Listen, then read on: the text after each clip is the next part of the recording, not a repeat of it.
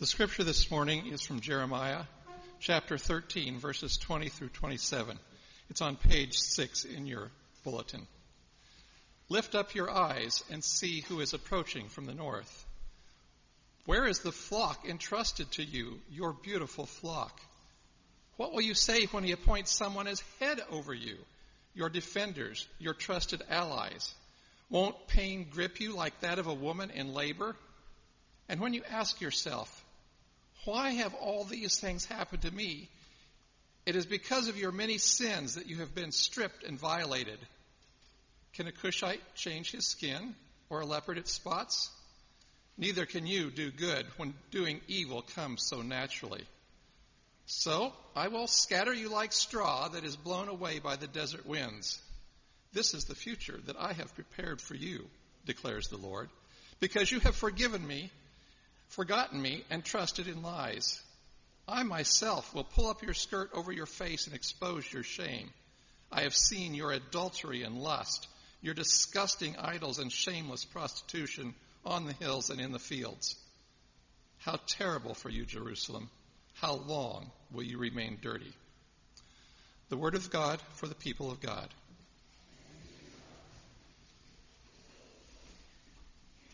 As I mentioned at the beginning of worship, today is the last week of our worship series titled My Struggle with the Old Testament and our conversation of the various things that we come across in the Old Testament that just don't seem to make sense to many of us. We read it, we pause, we think about it, and we think, that doesn't sound like the God that I believe in or that I worship. And so we're trying to figure out how to make a little bit of sense out of some of these texts and what they might mean for us today as a modern people. Right? So we've thought about the various topics over the last few weeks. We started with genocide as our first one, in particular those images of God commanding that the people take the land. And I reminded you that we missed out a little bit on the English translation because the Hebrew word that's key in there is the Hebrew word harem. And harem means religious purity. What God drives for in the land is religious purity. For the idol worshippers to be able to move out of the land so that the land could be purely God's and the people worshiping there would be God's covenant people. That it wasn't about ethnic cleansing of the land, which is sometimes what we can read into the Scriptures, but rather how they maintained their covenant as a covenant people with God. Which also led to that idea of exclusivity. We talked about that in the second week, and the idea that God would be their God and they would be God's people exclusively. And we're reminded that that's not just an exclusive covenant. It's a covenant that's supposed to have blessing attached to it. The rest of it is I will bless you so that you might bless do you remember the last word? World. Right? The covenant that was exclusive between God and God's people was to bless them so that they might inclusively bless all the world. So that was a vital part of what it meant for them to have that distinct identity and that exclusivity. Last week we tried to deal with the issue of condemnation and how that comes across in the Old Testament as well. The idea of blessing and cursing, seeing God as the one who blesses and God as the one who curses. But to also know that even though that kind of plays out in the world today, Paul had a very particular thing to say about that in Romans when he said, there is therefore no more condemnation for anyone who is in Christ Jesus. And for us to know today that idea of condemnation doesn't work in our world. It is not part of who God is because there is no condemnation for us in Christ. Today we're going to deal with the subject of shame and how that appears in the Old Testament and how God is often seen as one who shames his particular covenant people of Israel. Now, as followers of Jesus Christ, though, I think we're recipients of a great gift. We're recipients of God's sacrificial love. Amen? That's a great gift that God gives to every single one of us. You can say amen. That was not rhetorical. Amen? All right. But we're not just recipients of it. We're also supposed to be bearers of it, carriers of that sacrificial love out into the world that is beyond us. But we've got to think about the world that's out there, right? It's a fast-changing world. It's so much different than maybe what the church is accustomed to and used to and had kind of settled into. We've got to learn some new things. We've got to figure out how to respond a little bit differently so that the glory of God can be brought to the world around us. And if we don't as a church, then there might be some shame that we'll carry into our future. Now, I recently read something that I thought was kind of key when it comes to understanding a distinction between guilt and shame, because I think we can think that those two things are similar to one another, synonymous to one another, but they're actually not. Guilt, according to an author that I wrote, guilt is often something that you feel internally. It's more internal to you. It is something that you can actually hide from the rest of the world. You can feel guilty about something and carry a smile, and people not really know that you're feeling guilty about something. So it's a little bit more internal. Shame is public. Shame is external. It is something you are embarrassed over or have embarrassed about, and people know the details of it, and you carry that into the world for people to see. It's something you can't hide that easily, right? So think about the days growing up. Any of you grew up in times where there were some things that you were proud of and there were some things that you felt a little bit of shame over, right? I grew up, as most of you know, in the late 60s, early 70s. That was my time frame. And I remember being a junior high schooler in the early 1970s. And I remember that my parents didn't actually let me participate in the kind of fashion trends of the day.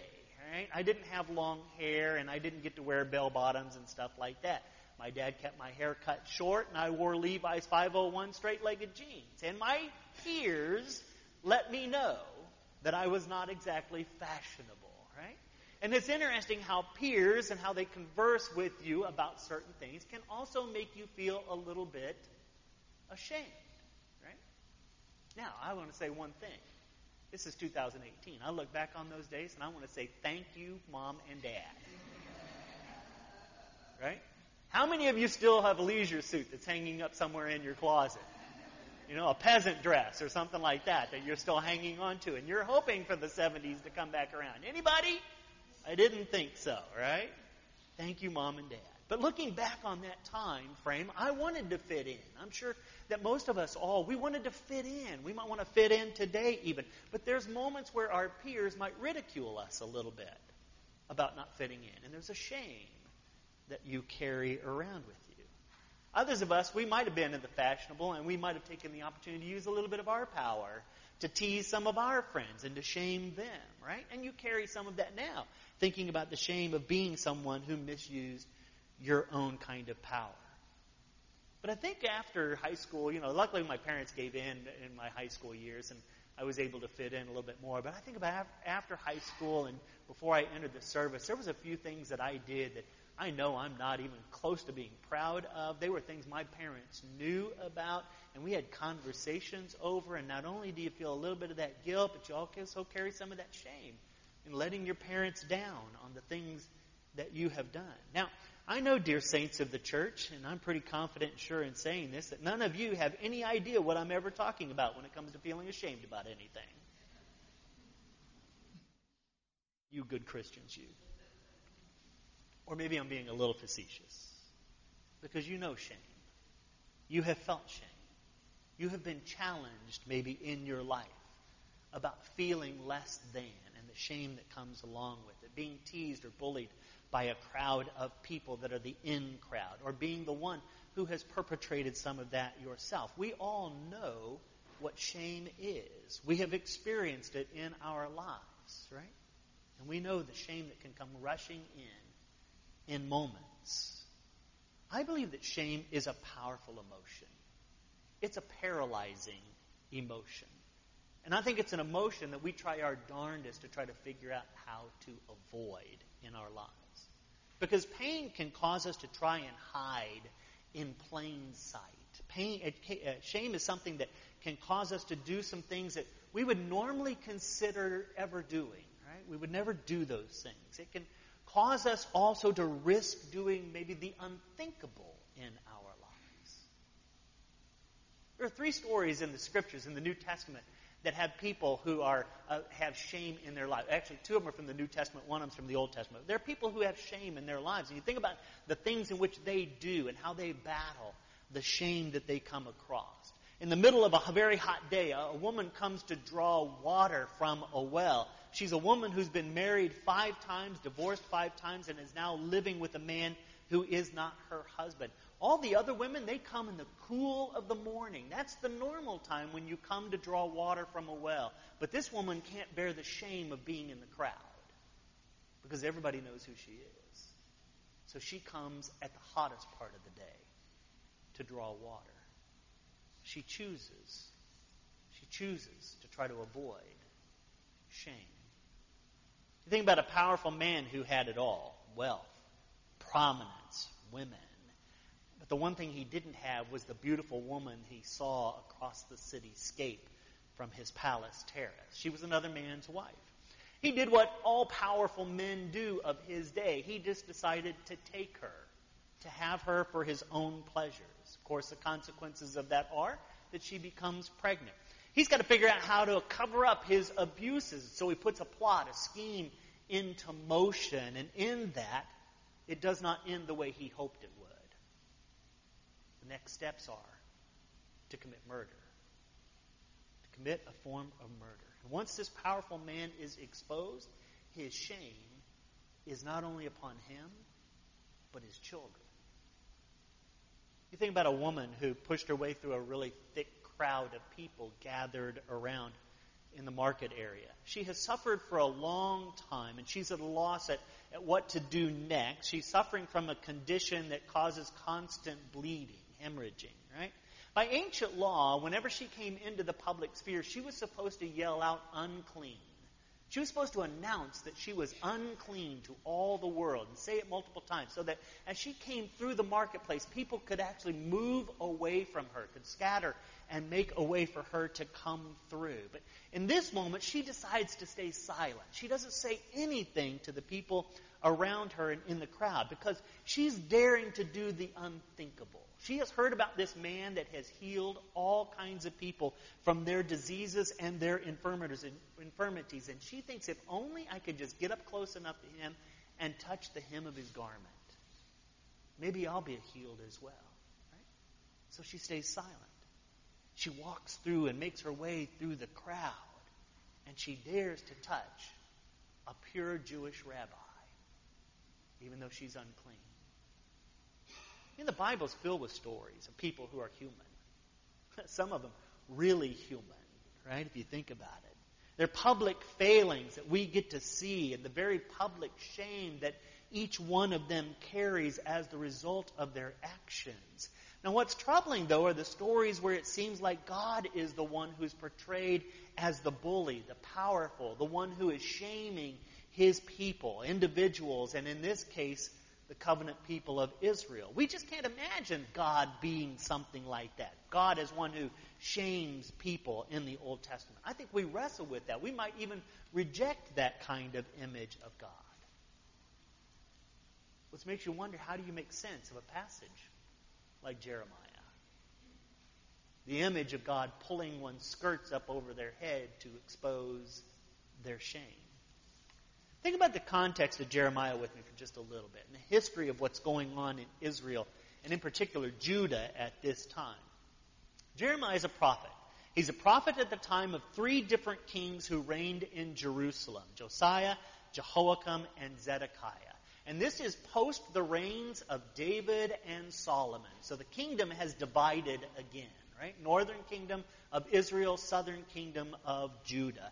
It's a time where Israel has already been overrun by the Babylonians because they are now amassing their empire in that known region of the world. Judah is just on the precipice of it. They've been able to thwart the Babylonians for just a little bit of time, but they're on the precipice now of being overrun and sent into exile themselves. Jeremiah's words are an attempt to explain to the people why they find themselves in the circumstances that they are, why they are about to be overthrown. And Jeremiah takes a moment to remind them of their sin, their very public disgrace, because they have done what God told them not to do. They intermarried with idol worshippers, their kings and their leaders, the ones that their ancestors clamored for and desired to have. They set up idol worship themselves and allowed it to take place in the land. The people of God that were supposed to be in covenant with this God of theirs, the ones that were supposed to bring blessing to all the world, are now bringing shame because of their idol worship. They're no longer distinct.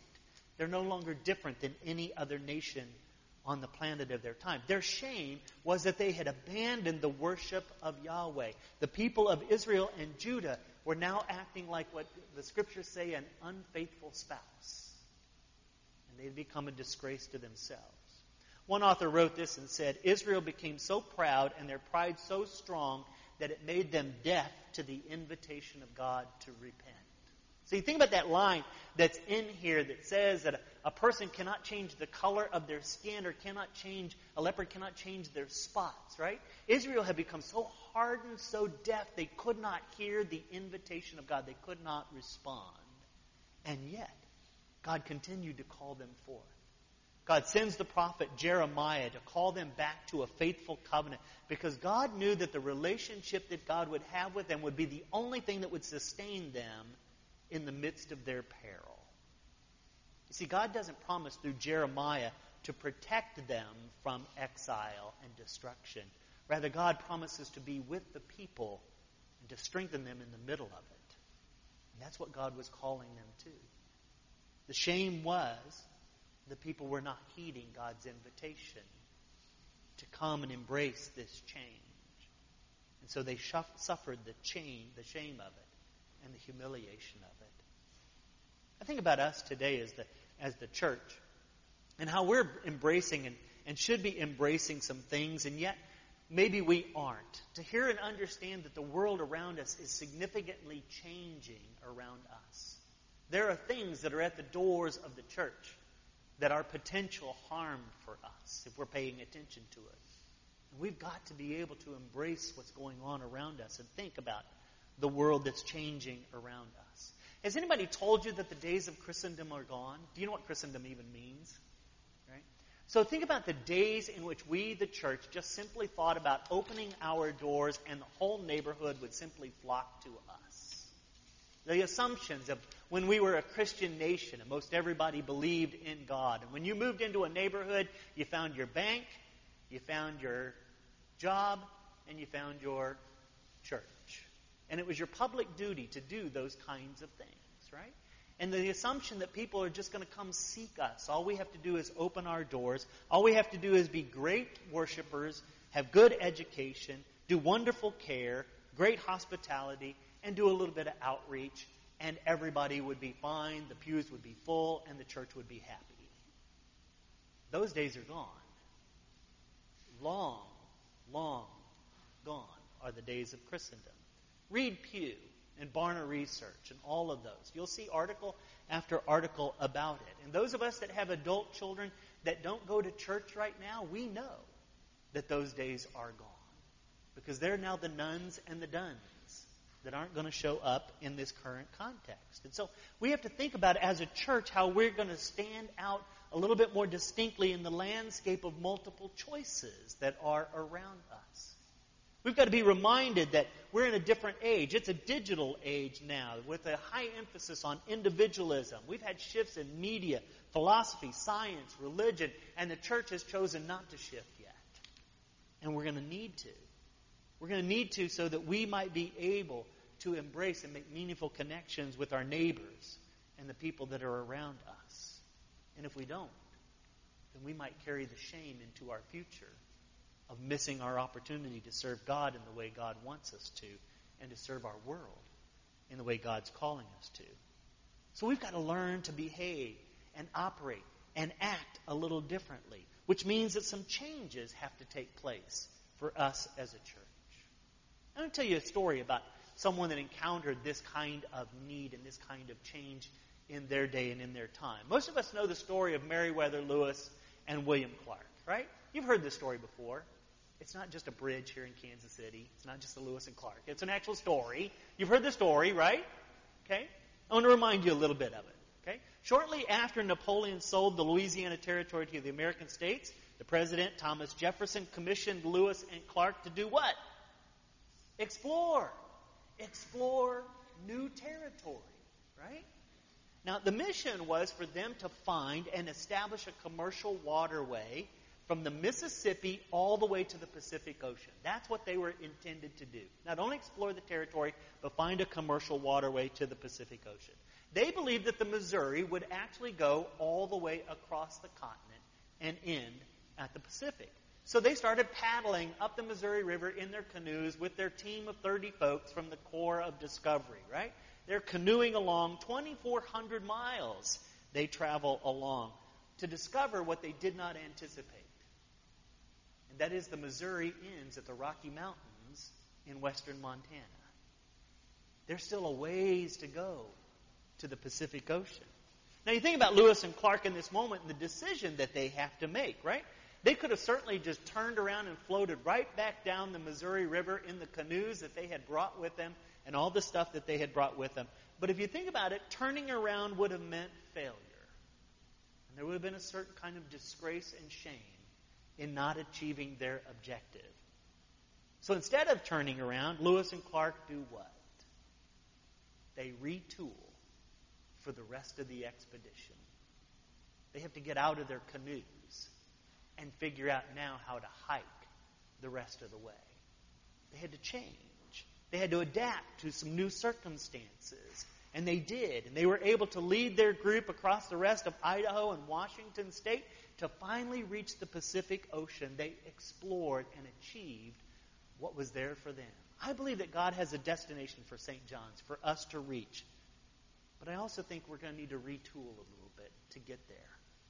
Which means I have to think about that personally as your pastor, as the leader of this church. I have to think about how I engage people, how I equip you as the congregation, how I empower you for ministry. There might be some things I need to do a little bit differently today. But it also means that we as a church have to think about how we retool, each one of us, so that we might engage the neighbors that are around us. Because believe it or not, folks, we don't need to send missionaries to Africa anymore. Because the Africans are going to start sending missionaries to us. We have become the great mission field in the world. Our own culture has become the new mission field. There are ample opportunities for us to share Christ with the neighbors who live next to us. The shame will be if we choose not to adapt to this new world. If we choose not to take God's message of love and grace to all. So I'm going to suggest, dear friends, that we evaluate. We evaluate our notions of faithfulness and what that means. And to hear a fresh invitation from God. To maybe put aside some of our old assumptions regarding the private nature of faith and the practices that no longer support the mission of the church that we do today. That we need to adopt and engage in some new ones. We might need to retool so that we can make meaningful connections with our neighbors that are right here and the neighbors that live next door to each one of you. We need to learn how to canoe the mountains that are before us. So here's what I think God requires of us and is asking of each of us today. And for some of us, it might be just simply an invitation to think about some of the shame we might be carrying today. And that might be an impediment, a barrier for us in our own lives. And to hear the message of God that mercy and grace is yours, that forgiveness and release are yours. That you can lay that guilt, that shame, whatever it is down today. God will receive it. And you don't need to carry it anymore. Or maybe to hear this invitation. To ponder some of your assumptions about how we as the church are to be in the world. And maybe think about the new opportunities. How you could retool. How things could be a little bit differently if you hear God's invitation today. Would you bow with me for a moment of prayer?